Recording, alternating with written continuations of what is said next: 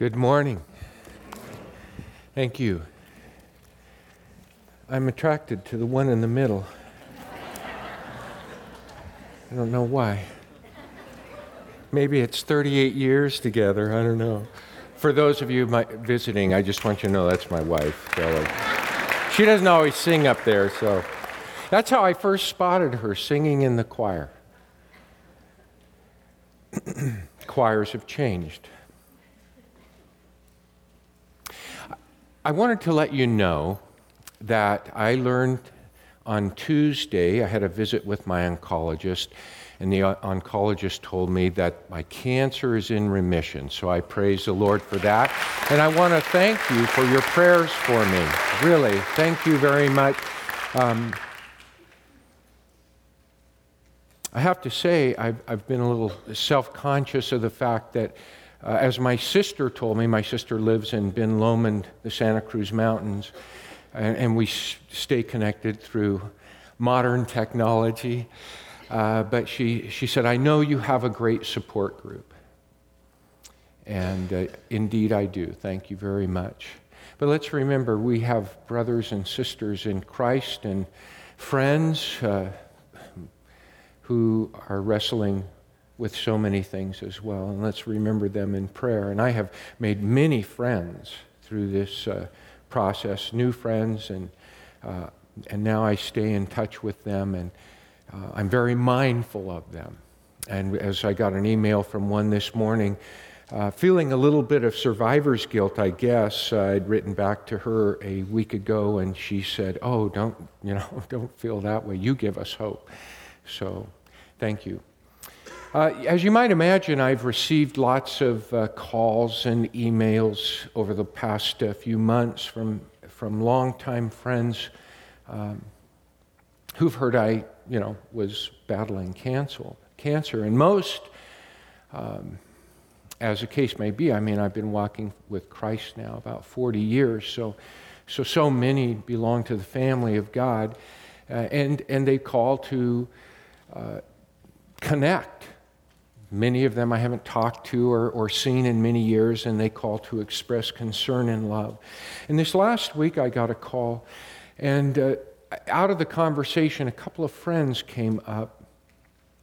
A friend to us both, and then a relative to me, who's also a friend, and a friend to the caller. And separately, each, the friend are in common and the relative to me and friend, each was betrayed and embittered years ago, at different times, different circumstances, by the behavior of different Christians whom they looked up to as examples, but Christians who did very un-Jesus-like things.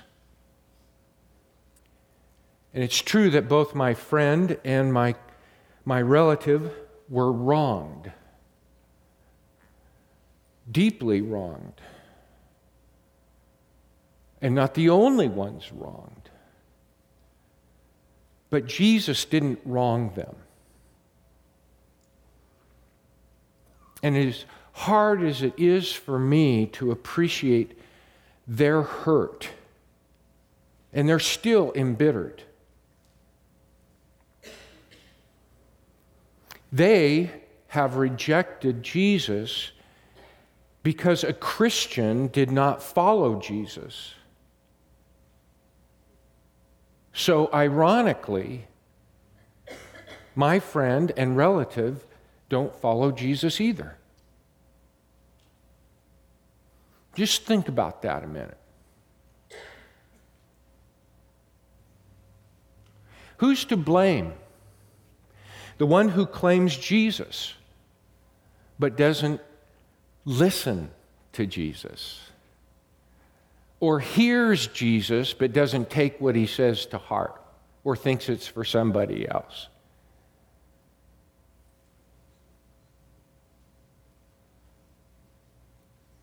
All four were Christians. All of them stopped listening to Jesus. All of them. At some point, I'm not saying they never listened again.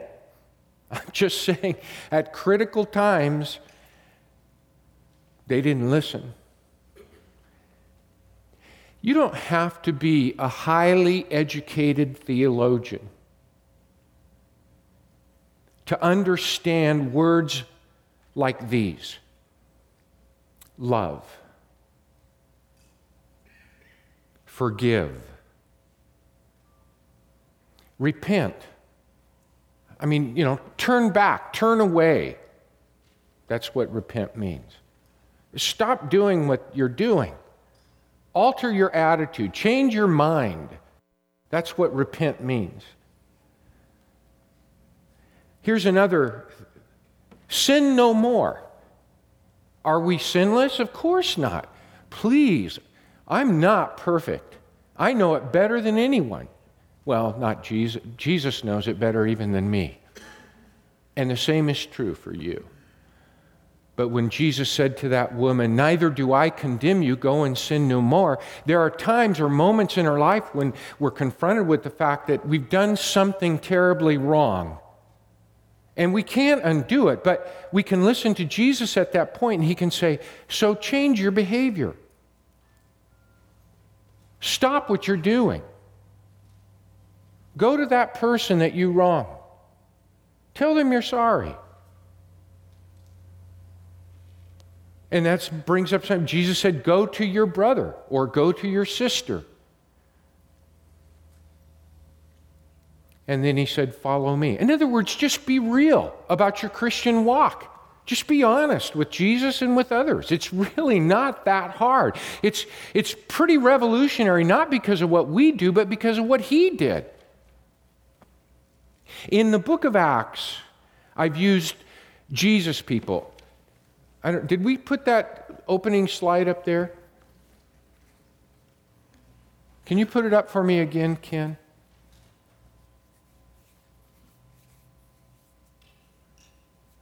Becoming the church, stories of the first Jesus people.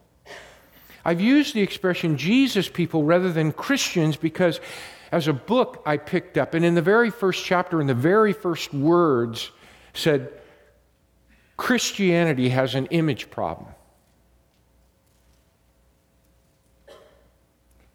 And it reminds, don't get me wrong, Christianity and Christian are noble, rich, powerful, meaningful words. But Christian is supposed to identify a disciple of Jesus Christ. In fact, we're told in the New Testament that in Acts chapter 11, and we've already gone past Acts, we're in chapter 17, but in Acts chapter 11, verse 26, speaking of this group of Jesus people. And by the way, in Antioch, which is what it's describing, the Jesus people in this city outside of Judea, Samaria, up in Syria. No apostle, nobody, we don't even know exactly. It just says, people from Cyprus went to them and told them about Jesus. So nobody gets the credit. It wasn't the work of one of the apostolic superheroes.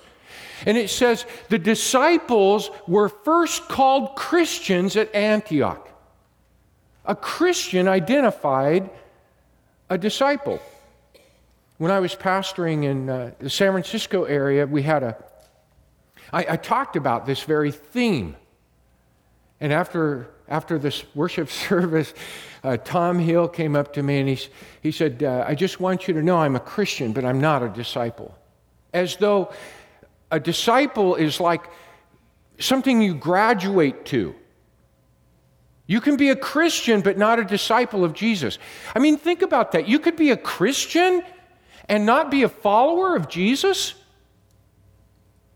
Yes, in our society, that's the way people bifurcate. They distinguish, they categorize, they separate the idea of Christian and disciple. Christian means something very different to people in our society. It does have an image problem.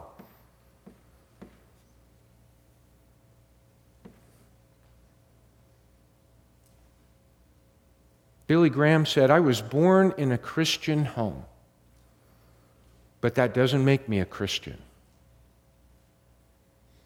I could be born in a garage, but that doesn't make me an automobile."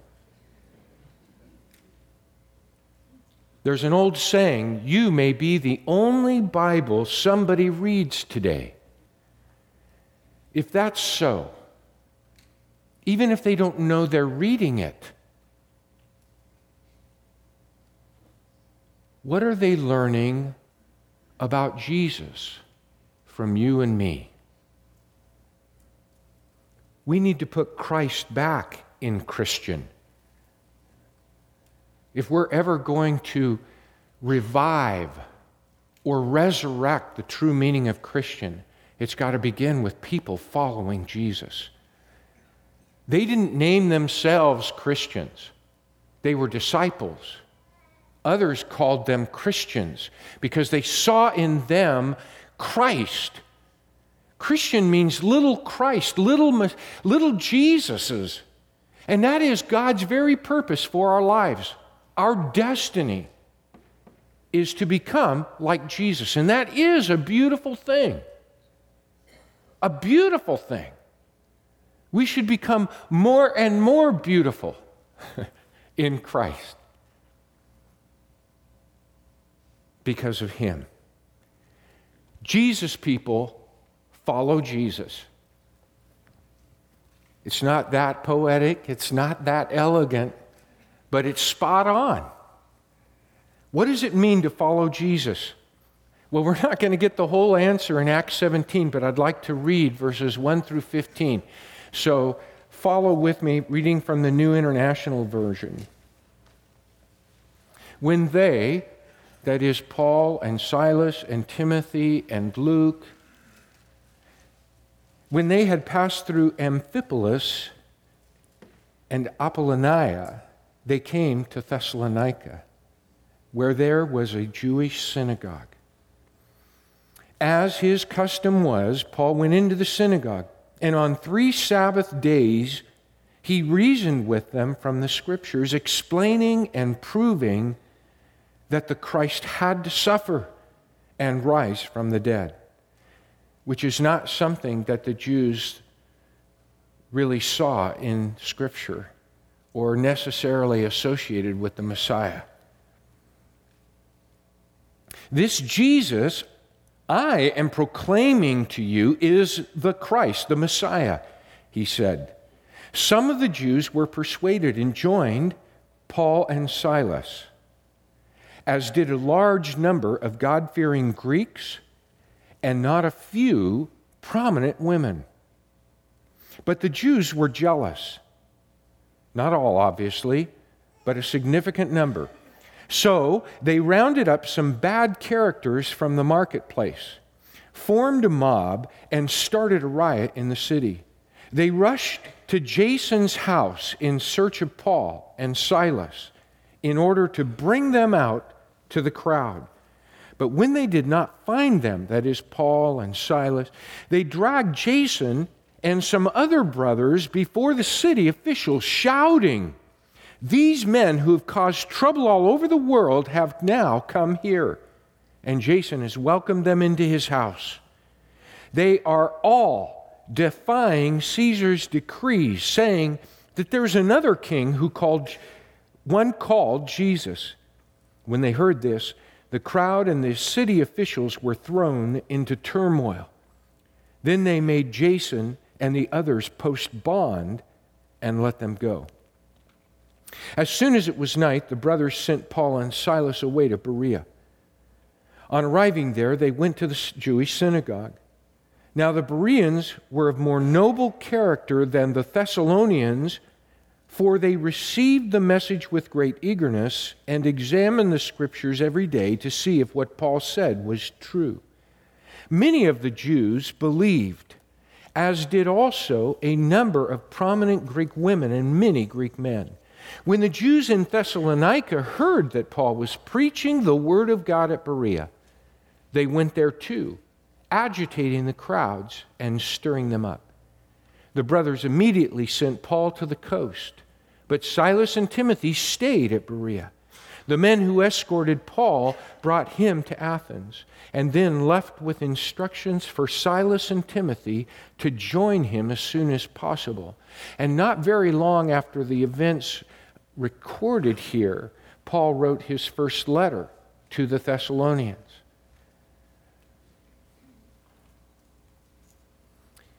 Ever watch the game show Jeopardy? I've been watching since I lived with my parents. And Art Fleming was the host. I'd never make it as a contestant myself. My mind just doesn't work that way. But I do enjoy watching Jeopardy, and I still get a chance here and there to catch one of the broadcasts. You wouldn't think a game show gives you all the answers would be very competitive. The trick, however, is to come up with the right questions. For example, a contestant might select presidents for $200. And the answer is, the father of our country, he didn't really chop down a cherry tree. To which the question is, who is George Washington? See how that works? Here's one on the Bible. Here's a Bible category. And these are actual answers and questions. In Genesis 2:24, that is chapter 2, verse 24, 2 words are what a man shall do to his parents and then to his wife. Add a letter to one to get the other. And the question? What is to leave and cleave? Playing a little Jeopardy when you read the Bible can benefit you. You get the answers. It's our job sometimes to see the questions. Let's play a little Jeopardy in Acts chapter 17, verses 1 through 15. Luke gives us some answers. Here are the questions that I came up with. And the first one is, are followers expected to think for themselves? Well, if we start with verse 11, Luke says, now the Berean Jews were of more noble character than those in Thessalonica, for they received the message with great eagerness and examined the Scriptures every day to see if what Paul said was true. In other words, to say that it's more noble, or they were more noble. Why? Well, he explains it. They were eager. They were receptive. That's exactly the word. They were receptive. They didn't just dismiss it out of hand. They didn't just deny the possibility without even giving it thought. They were at least open. And more importantly, they searched the Scriptures to see if these things were true.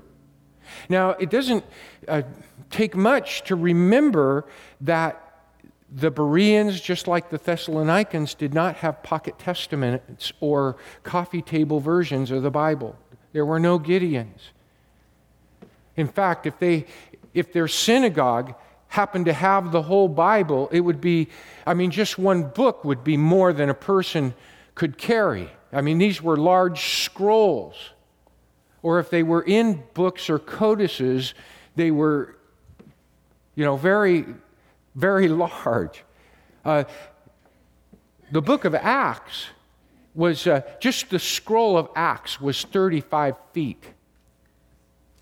So you don't, how nice to hop around. Let's turn to chapter 17. You're there in a second, scrolls. Not everybody had their own scroll. They couldn't afford it. It was a costly enterprise to reproduce the Word.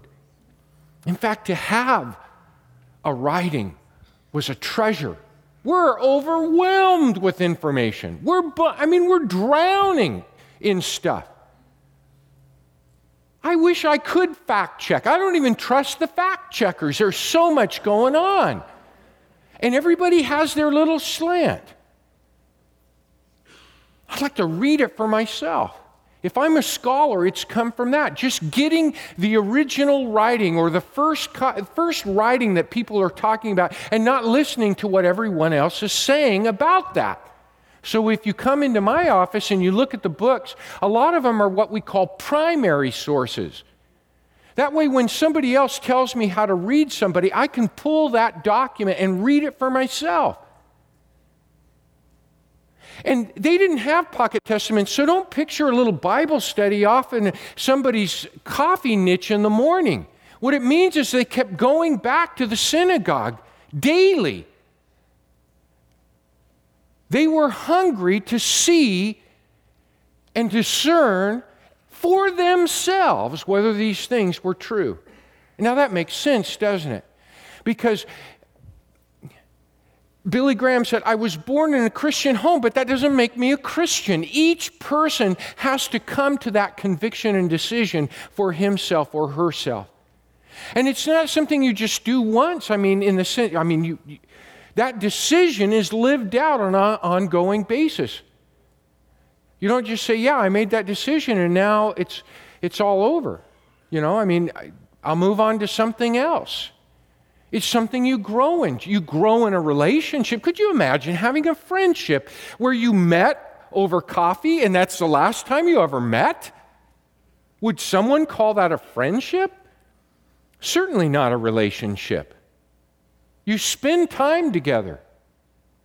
And there are lots of ways we do that, but one of them is to hear what Jesus has to say, to be in the Word, to hear what other friends, followers, disciples of Jesus say. Yes, the answer is think for yourself.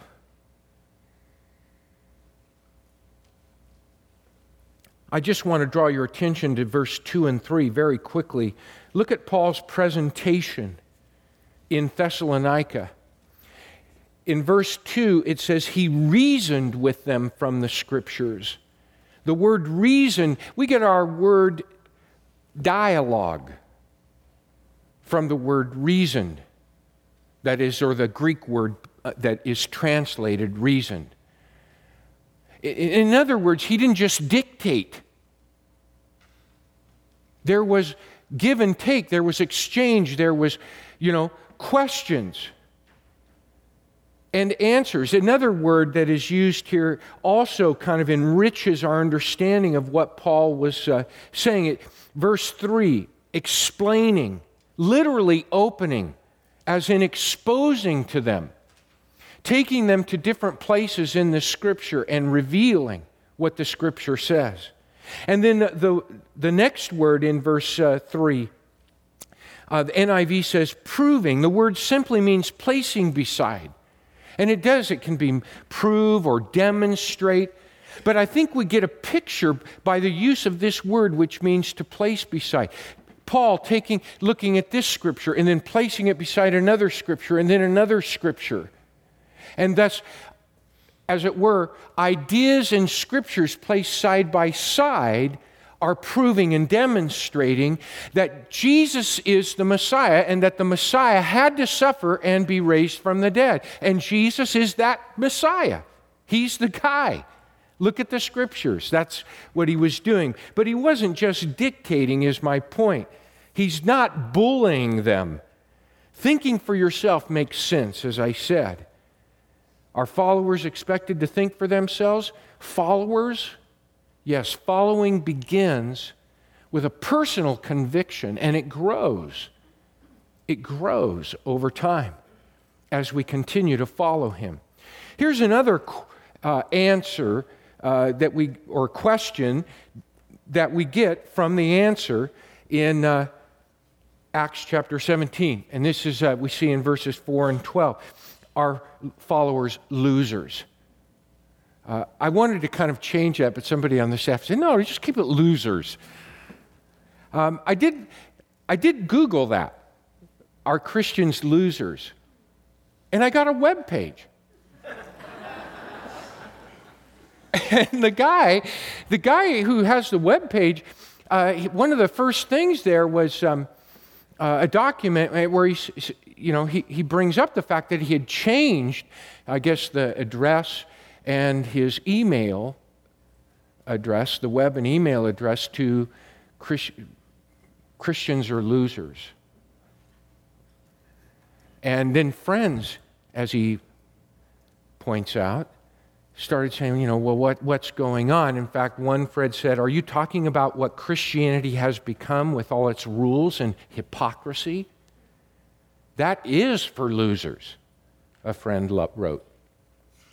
But he replied, no, that's backwards. Fake religious Christianity is for winners. People that are good enough and have it all together. People who think that they do not need grace. True Christianity is for failures. People who screw up and know it. People who embrace grace at the risk of abusing it. People who are as shifty and unstable as the sand and thus need a rock on which to build. Well, I don't know if creating confusion is the way to get at something, but obviously this guy is really about wanting to follow Christ.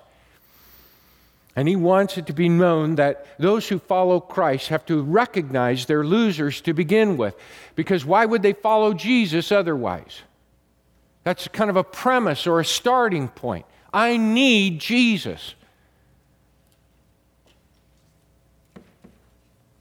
So are followers losers? Well, I don't want to define or debate but yeah. But what Luke shows us here, which is quite interesting, is a lot of losers are upper crust. They're people of higher social standing and rank. They're the people that in our world influence us. They're the kind of people that sometimes we look at and we say, wow, why am I not like that person? Or if only I had their wealth or their things.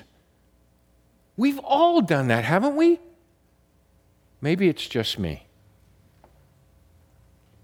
We look up to the successful, the people that are idolized, the people, and in this time and period, now, anybody can kind of be a blue blood.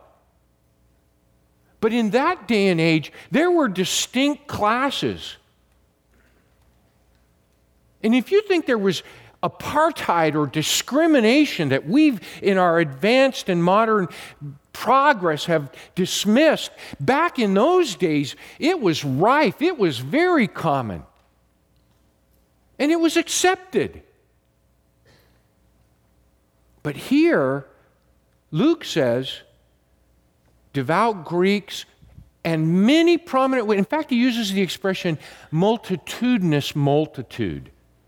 I think some just say a large crowd. He wants to say a lot of Greeks who are very devout, or as Brian reminded us of Lydia, were people seeking and wanting to worship God. Oh, a lot of people today talk about being spiritual. It would be those kinds of people, who say, I'm spiritual, which is kind of like saying, hey, I'm into the real authentic, real stuff, the natural stuff. I'm the real deal. Well, a lot of the people who thought they were the real deal came to Jesus Christ. They're losers too. And the upper crust, a lot of prominent women also.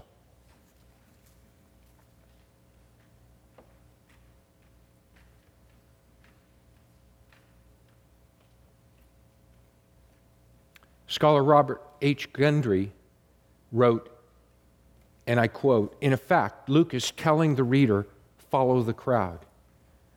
You'll be far from alone, and you'll be in lofty company, both religiously and socially, for the good news attracts the best as well as the many.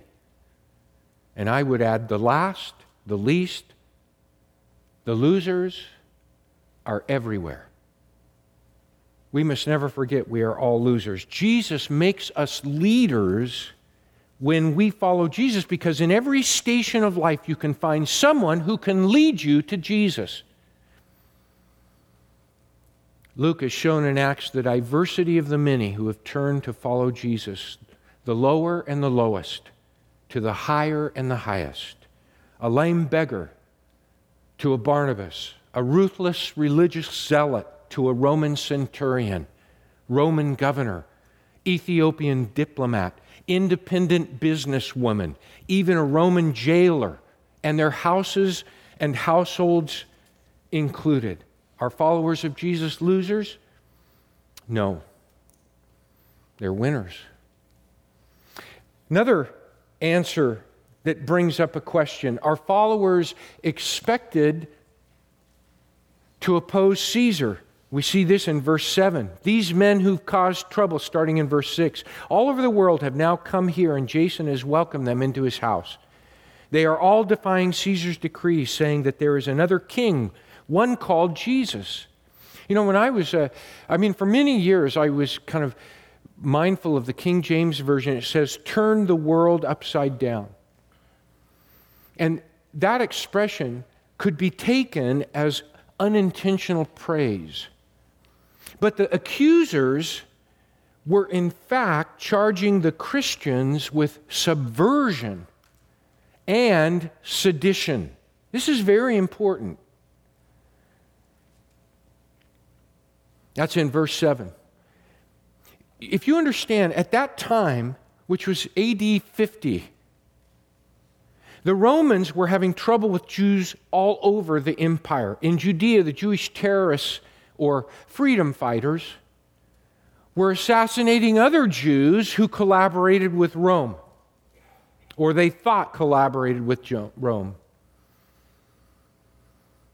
There were numerous messianic groups in other provinces as well. And the uproar in the Jewish community had already led the emperor at that time, the emperor of Rome, Claudius, to expel all the Jews from the imperial city of Rome. In fact, in the very next chapter, in chapter 18, verse 2, it refers to Aquila and Priscilla, who had to leave Rome because they were Jewish. In 9 years before, in 41 AD, we have the letter of Claudius that he wrote to the leaders of the municipal area of Alexandria, one of the largest cities in Egypt, dealing with a bloody riot between Greeks and Jews. So this is a real issue. And now, when Paul goes into the synagogue and starts talking about Jesus being the Messiah, which they understood king, and that's why they say he is Lord, not Caesar. And Jesus is predicting, as we know from his letter to the Thessalonians, he says, I told you that we're awaiting our Savior from heaven. They believe, as we do today, that Jesus is going to return and he's going to establish with irresistible power his reign, his lordship. This is seditious. And they're dragged before the city officials. Beware of becoming known as a disciple of a political party. I mean that in all seriousness. It's a political season. I'm even aware, I'm a Giants fan. By the way, it's a great time to be a Giants fan. They may not be by the end of the season. But I'm aware of that. I don't want to make too much of that. I have friends on Facebook that are always posting Giants stuff, and it's making me nervous because I don't want that balance, because I am trying to witness to a lot of people through Facebook. It's not my sole purpose, but I'm mindful of it. I'm mindful that there are people who don't know Jesus Christ out there that are looking at Jesus Christ through me and what I post. And I'll tell you, a lot of them have come out of the woodwork that I had no idea were aware of my Facebook page. I got notes from people that I only knew as a name because originally I started playing a Facebook game, which I quit because that got to be too important. The point is I want people to know me as a follower of Jesus Christ foremost. A real follower of Jesus. Yes, he follows baseball. Yes, he has political opinions. But I am concerned that some of us, we're so wrapped up in this already, and we're, 65 days from the election? I think some of us are just going to short out and explode.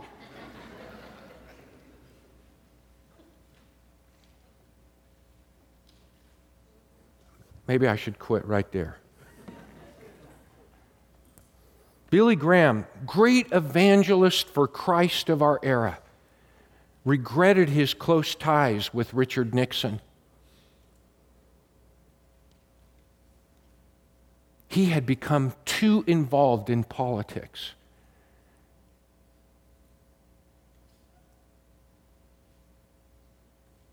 He became so identified, that it disqualified in some ways or qualified in some negative ways his position about following Jesus Christ.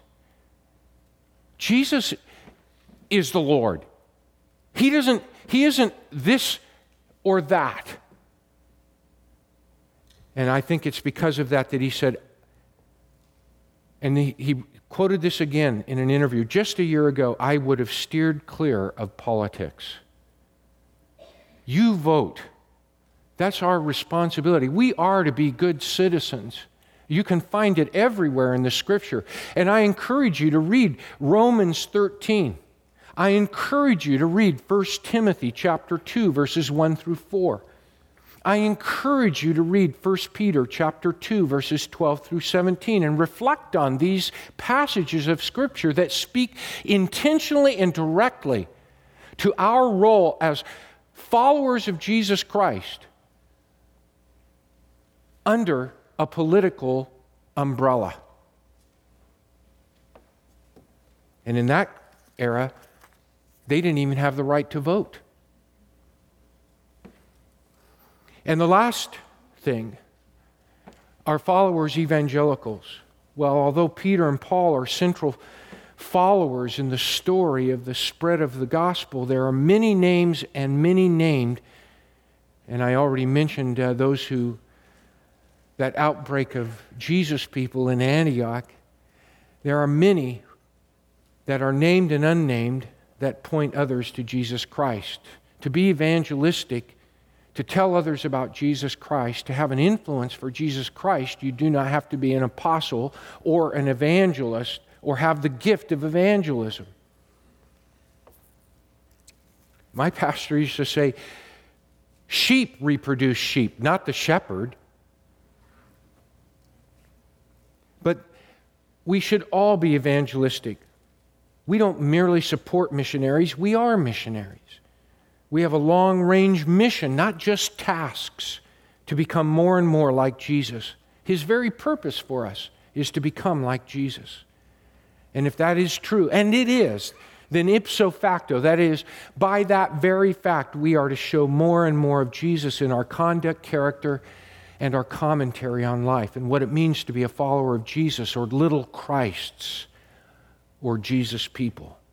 The word evangelical comes from our word gospel. Did you know that? The word gospel, it even sounds similar. Evangelion. Evangelical. Unfortunately, evangelical has come to speak of politics and not the person of Jesus in our social glossary today. The gospel is centered on Jesus and the explosive and expansive meaning of his death and resurrection. And that's what we celebrate. And that's what we remember today. Where does following Jesus begin? It begins at the cross.